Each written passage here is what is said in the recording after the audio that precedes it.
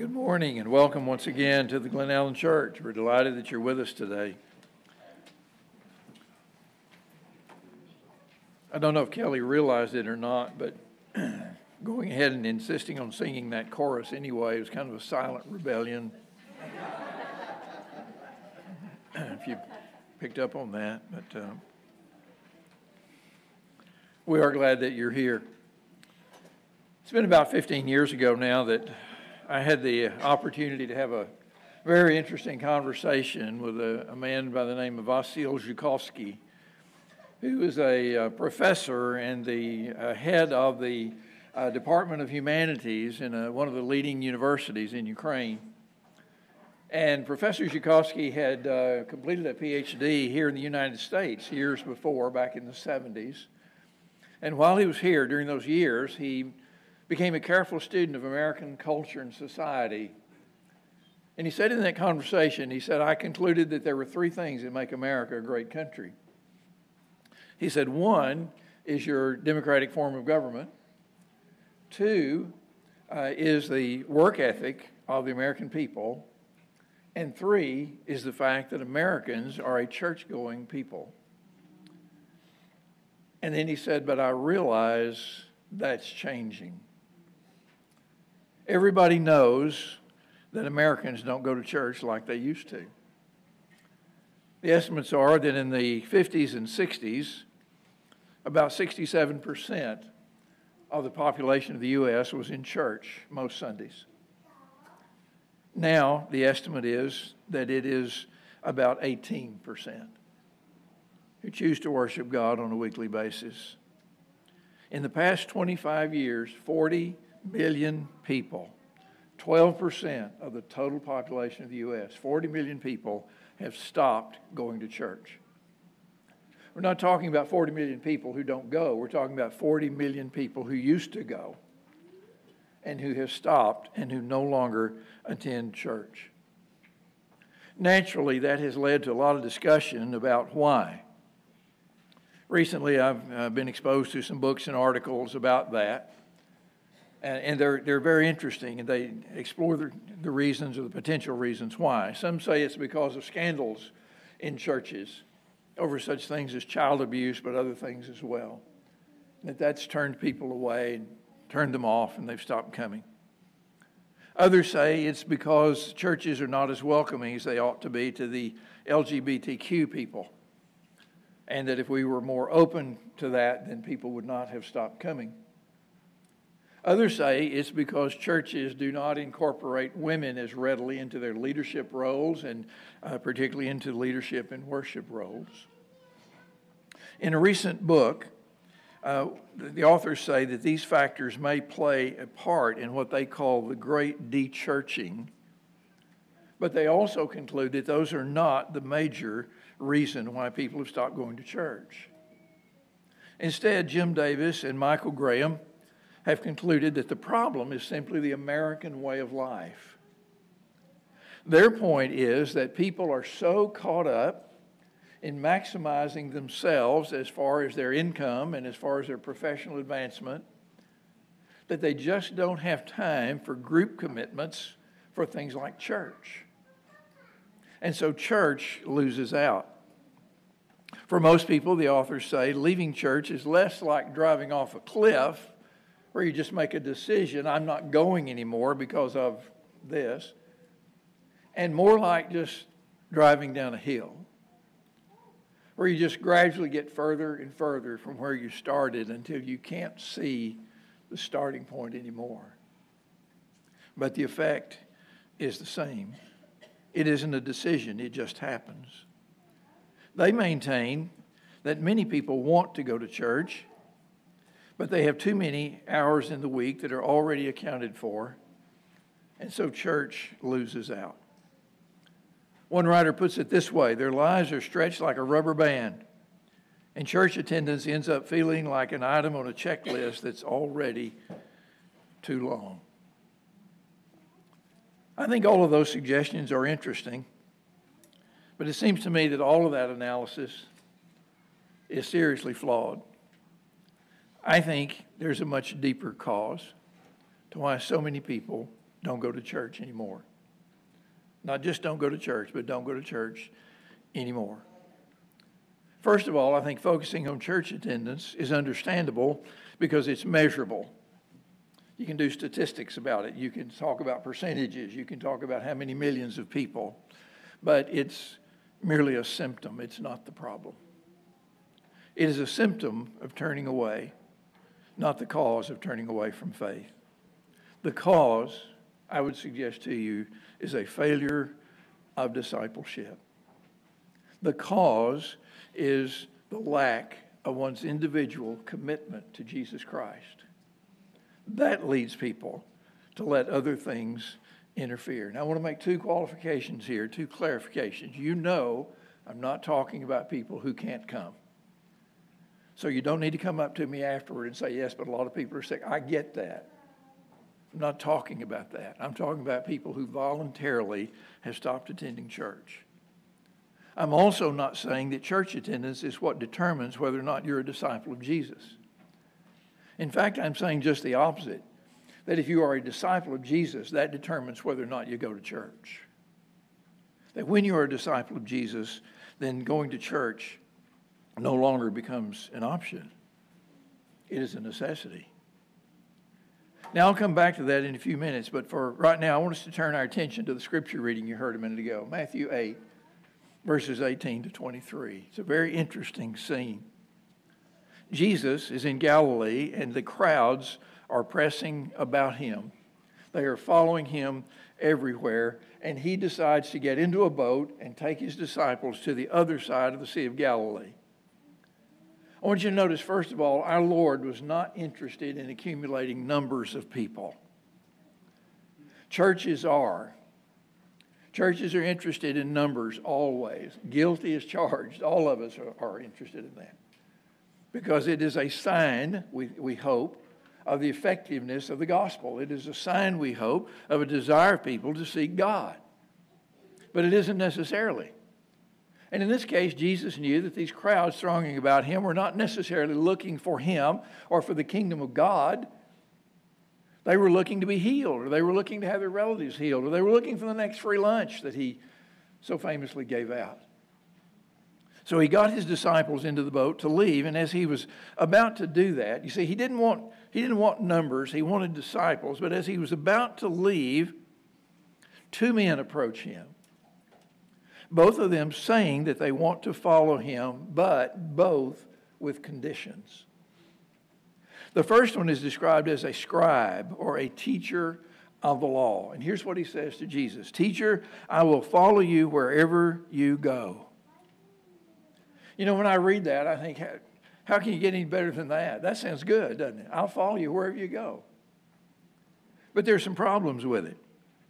First of all, notice that he calls Jesus teacher and not Lord. And in the Gospel of Matthew, the only people who call Jesus teacher are non-disciples. His disciples never call him that. They call him Lord. But this man calls him teacher. And remember, he himself is a teacher. So it's kind of as if he's talking to what he thinks is a colleague. And he wants to go with Jesus. He wants to learn from Jesus. He's impressed with Jesus' teachings. He wants to enroll in the Jesus Academy.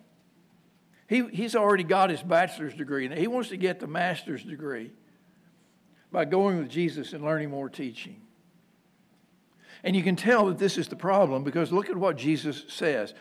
He knows that he's devoted to finding out more about teaching. He's learning more, but not to Jesus, because Jesus says foxes have holes, birds of the air have their nests, the Son of Man has nowhere to lay his head. In other words, he says to this man, son, you don't know what you're getting into.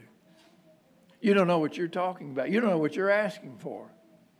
Because if you follow me, this is what's going to happen. If you follow me, this is what you're going to give up. If you follow me, it has to be without conditions. Notice that Matthew doesn't say what the man's response was. The second man comes up. He's described as another of the disciples. And that's interesting, isn't it? He is, in some sense, a disciple, But he says, Lord, I will follow you, but first let me go and bury my father. I want you to notice the but first. But first let me go and bury my father. Now that sounds okay too, because particularly among the ancient Jews, the burial of parents was a religious obligation. And you would be shamed if you didn't take care of that. And so this sounds like a reasonable request. Lord, just let me take care of this first, and then I will come and follow you. But here's the problem. Was Papa dead yet? You know, when we read that, we assume Papa's already gone, and they're just, I got to go back down to the funeral home, We don't know that he was dead yet. In fact, I doubt that he was, because among the Jews, burials typically took place within 24 hours. So if Papa was already dead, the burial would take place and he could follow Jesus. But what he's saying is, wait till I've fulfilled all these other obligations. Wait until I've taken care of all this other stuff, and then I will come and follow you. And Jesus said, follow me and leave the dead to bury their own dead. In other words, there are spiritually dead people who can take care of things like that. You come and follow me. It has to be without conditions. In both cases, Jesus says following him is a commitment to him, not to a set of circumstances. Not to whether or not you're going to have a place to sleep. Not to whether or not you've already taken care of other things that are important to you. It is a commitment to him and not to a set of circumstances. He is the Lord and is to have top priority. Nothing can be more important than following him. No conditions attached. There's a vast difference between being Jesus' disciple and being his student, or being his admirer, or being a fan. There's a huge difference. Now, here's where we run into problems with discipleship and church membership and church attendance. We start getting all those things confused. And we need to get them straight in our minds. We need to get first things in first place, first of all. We need to get first things in first place. And following Jesus has to come first. And when that comes first, the rest will follow. We've got to learn that in our spiritual development. If you're struggling with your spiritual development, here's the problem. You haven't yet put Jesus first. Because once you commit yourself to putting him first, the other stuff will fall in line. I'm not saying it'll be easy. But I'm saying you'll understand where your commitments lie. You'll understand what's important in your life. Acts chapter 2 and verse 47 talks about the aftermath, the immediate aftermath of the preaching of the gospel on the day of Pentecost. When those people cried out, having learned that they had crucified the Lord and the Christ, and they said, what shall we do? And Peter said, repent and be baptized, every one of you, in the name of Jesus Christ for the forgiveness of your sins, and you'll receive the gift of the Holy Spirit. We're going down some verses to verse 47. It says that after those people had repented and been baptized, they became followers of Jesus. They were also added to the church. And it's put this way: the Lord was adding to their number day by day those who were being saved. You see that? They were hearing the gospel. They were responding to that. They were committing to Jesus. And then God was adding them to the church. The church is what? It's nothing but the body, the collection of those who've been saved by Jesus. That's who we are. That's what we are. And the saved are in the church. But understand this, it is not the church that saves. It's not the church that saves. I've heard people teach that, and it's just heresy. I've heard people teach that if you get in the right church, everything's okay. That's wrong, because that makes the church the Savior. The church is not the Savior. If you follow the Savior, he will put you in the church. He will put you in the body of Christ. Sometimes we get the cart before the horse. Sometimes we leave out the horse, and we just have the cart. And we just get so focused on the church that we don't focus on Jesus. And we start thinking of ourselves as what? Members of the church rather than as disciples of the Savior. And you say, but is there really any difference? Yes. Member is an organizational term. It's not a bad term, but it's an organizational term. As followers of Jesus, we are part of the body of Christ. We're part of the group. We are members. We are members one of another, Paul says. When he wants to describe the church as the body of Christ, he says we have one head and there's one body, but we're all members of it. We're all parts of it. There's nothing wrong with the term, but it's an organizational term. Disciple, on the other hand. Disciple is a relational term. Being a disciple of someone means that you have committed yourself to that person. That's who's going to shape your life. That's who's going to determine what's right and wrong for you. That's who's going to determine what you are going to do. He determines all of that for us because we are His disciples. And when we are His disciples, we are members of His church. What did Jesus say in the Great Commission? He told the disciples, go and what? Make disciples of all the nations. He didn't say go make church members. He didn't say go see how many folks you can get in the door. None of that's bad, don't get me wrong, but we've got to get the first things in first place. We've got to teach people to be disciples of Jesus. You go and make disciples of them, and they will be church members. They will be there. They will worship. They will serve. They will proclaim the salvation that is in Jesus. Did you know that in the book of Acts, Christians are referred to as disciples far more times than as Christians, only twice as Christians, and far more times than as members? That's how the early church thought of themselves. They thought of themselves as disciples, as followers of Jesus. And a disciple means, you hear this word a lot, that it means a learner, but it means a lot more than that. Listen, you can learn from a correspondence course, can't you? But you can't be a disciple at a distance. That's all the rage now, isn't it? Distance learning. And that's fine. No problem with that if the idea is to gain information. But you can't be a distance learner of Jesus. You have to be in Jesus' presence. You have to be a committed follower of Jesus. And when you're a committed follower of Jesus, you become an imitator of Jesus. You are not a member of the Jesus Club. You are a follower of Jesus 24/7. Well, you might be wondering, what does that have to do with people who stop attending church? Just this. When people stop attending church, it says that somewhere along the line, there's a failure of discipleship. Somewhere along the line, there is a break in that relationship. It may be that many of those people were never really converted in the first place. Maybe they were not born again. That's what Jesus said you have to be, didn't He? You must be born again. Remember, Nicodemus came to Him and he wanted to talk theology. And he said, we know you're a teacher come from God. No one can do the things that you do unless God is with him. And Jesus said, you must be born again. Let's cut to the chase. Let's get down to cases. Let's talk about the real issue. You've got to be born again. And Nicodemus' mind was blown. How can that be when a man's already old? And he said, you've got to be born of the water and of the Spirit. Some people never are. They start going to church, but they're not born again. They start going to church, but they never make that decision to actually follow Jesus and to put Jesus first. They never make that decision to be disciples of Jesus. And just being present does not make you a follower of Jesus. So that may be the case with some, that they are unconverted. I don't know. I'm not trying to say who is and who isn't. It's not my business. But surely there are people who are not converted, and that's why they stopped coming. Because they weren't converted anyway.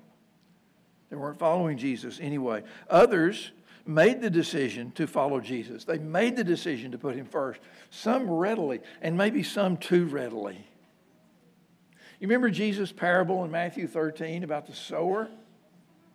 And the sower went out to sow, and some of the seed fell on that rocky ground, and some fell on the thorny ground. And then when he explains it, he said that seed that fell on the rocky ground, it's those who hear and they believe readily, but he says they don't have any root in them. Because like that plant that can't put down deep roots and survive, when the heat's on, what happens? They shrivel and die. And then the person that he says is like the one sown among the seed sown among the thorns. The thorns grow up, the cares of this life. And persecution comes along. and they turn away. They really did believe in Jesus. They really did decide to follow him. They really did make that commitment. But then when life came calling, they stopped following him because of the circumstances, and they fell away. Maybe their discipleship was real. They just didn't stick with it, but they let some circumstances move them away. Davis and Graham, in their book, call that deconversion. Deconversion. I don't know if that's an accurate way to put that or not, but it's striking, isn't it? That you've got the unconverted, the deconverted, and the converted. Somebody might ask, but can't somebody be a follower of Jesus and not be a part of the church? And I want to set the record straight on this biblically. No. No. Biblically, no. And here's why. Being a disciple means you love what Jesus loves. You love what Jesus loves. And Jesus loves the church. In Ephesians chapter 5 and verse 25, Paul said, "Husbands, love your wives as Christ loved the church and gave himself up for her, that he might sanctify her, having washed her with water through the word, that she might be holy and without blemish." Love your wives as Christ loved the church and gave himself up for her. If you don't love what Jesus loves, you're not a disciple of Jesus. He hasn't shaped your thinking. He hasn't gotten inside of you. He has not changed you in the way that you need to be changed. We talked about those disciples in Acts chapter 2 who, after they heard the gospel, repented and were baptized. And immediately after that, chapter 2 and verse 42 says that they devoted themselves to the apostles' teaching and the breaking of bread and the prayers. What happened? These people who didn't know anything about Jesus heard about Jesus, committed themselves to follow Jesus, and immediately started meeting together and worshiping. That's the biblical model. The biblical model is a community of believers, not of lone wolf disciples. The biblical model is of people who band together in a common faith, that they share together, to work together on behalf of the gospel. They love what Jesus loves, and Jesus loves the church, and so they love it too. And so if you're going to be a follower of Jesus, you've got to love what he loves. And then that communal dimension of following Jesus is emphasized in another text in Hebrews chapter 10, beginning in verse 23. And I want you to listen carefully to this. "Let us hold fast the confession of our hope without wavering, for he who promised is faithful." You know what that verse is about? It's about not quitting. It's about not stopping. It's about not turning away. Let us hold fast to our commitment without wavering, for he who promised is faithful. And let us consider how to stir up one another to love and good works, not neglecting to meet together, as is the habit of some, but encouraging one another, and all the more as you see the day drawing near. I want you to notice some things about that text. It says, first of all, that disciples have a responsibility to other disciples. We are to come together in order to stir one another up to love and good works. I can't just go off by myself and say, those other people bug me. They get in my way. They frustrate me. They make me angry. They hurt my feelings. They whatever you want to put in that blank. I'm just going to follow Jesus by myself. God doesn't give you that privilege. Listen, if he didn't give his own son the privilege of saving us at a distance, he doesn't give you the privilege of being a disciple at a distance. You have a responsibility to meet with other disciples. And then notice that he says that not meeting can become a habit. It already had with some people. He said, don't give up that. Don't neglect that, as is the habit of some already, because it's a habit that's dangerous, because it weakens us spiritually. Read verse 26, because it talks about being a fearful thing to fall in the hands of the living God. You get spiritually weak for not meeting with other disciples, and you're in danger of deconversion. You see, in today's world, we need all the strength that we can get. This frenetic pace of life that Davis and Graham write about. That frenetic pace of life ought to be a reason that we do worship, not a reason why we don't. We ought to be coming together because we need relief. We need shelter. We need to be with people who think like we do. You know, we're around people all week long who don't think like we do, who think horrible things, who believe horrible things, who say horrible things, and we get to come together and be with like-minded believers who share our common faith and our common hope. And what a relief it is. And that's what we're supposed to do. That ought to make us want to worship all the more. Remember that analogy about not driving off a cliff, but driving down a hill? Listen to Hebrews 2 and verse 1. Therefore, we must pay much closer attention to what we have heard, lest we drift away from it. He didn't say turn away from it. He said drift away from it. Now, you may be sitting there wondering, why are we talking about this, especially since you're here? We're talking about folks that are not, and you're here. Okay, all right. There is a reason. Trust me. There is a reason. It's not so much to get you thinking about church attendance as to get you thinking about discipleship, as to get us all thinking about our commitment to the Lord. Because if you keep that intact, the rest will take care of itself. You will never become deconverted as long as your attachment is to Jesus. You will never become deconverted.